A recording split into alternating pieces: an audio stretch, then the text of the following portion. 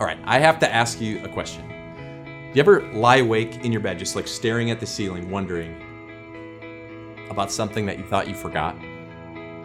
Did you forget to turn off the grill? Did you forget to send a birthday card? Did you forget to send an email? Did you forget your son's birthday? Did you forget to feed the dog? No, I'm kidding, I always remember to feed the dog. Now, all these things, they keep you awake, and they actually tell you, the people who study this kind of stuff, say put a pad of paper and you should wake up and just write it down, get it out of your head so you can fall back to sleep. However, my guess is the things that keep you awake at night are not the things you forgot, but the things you can't forget. The things that you've done, or the things you said, or the way you've wrecked a relationship, and it just weighs heavy on you. If you want to know how to stay positive in a situation, I can tell you this: it is nearly impossible to stay positive in any kind of life, in any kind of walk with God, when you have all this baggage from work. Maybe your finances are tight, or you're having a relationship issue, or you're having all these struggles.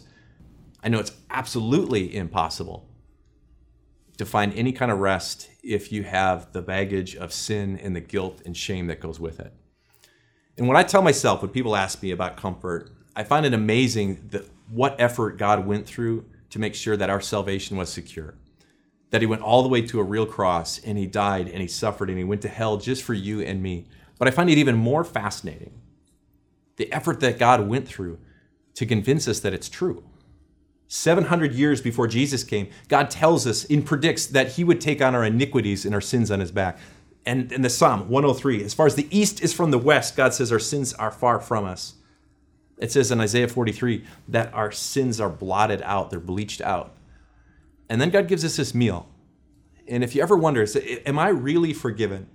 When God says, this is my true body and blood for the forgiveness of sins, who do you think he's talking to as you take that bread and you take that wine? There's no doubt. It's you.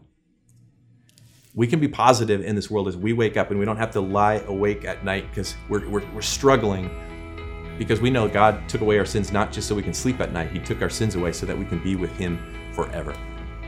That I am positive of. Let's pray.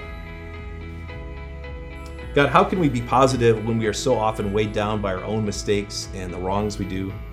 We want to bury them, and we don't want to know what they are. However, keep our eyes on a simple truth, one that makes sense to us, one that makes us positive and live differently, one that says very simply, we are your forgiven children, and let us rest in peace. Amen.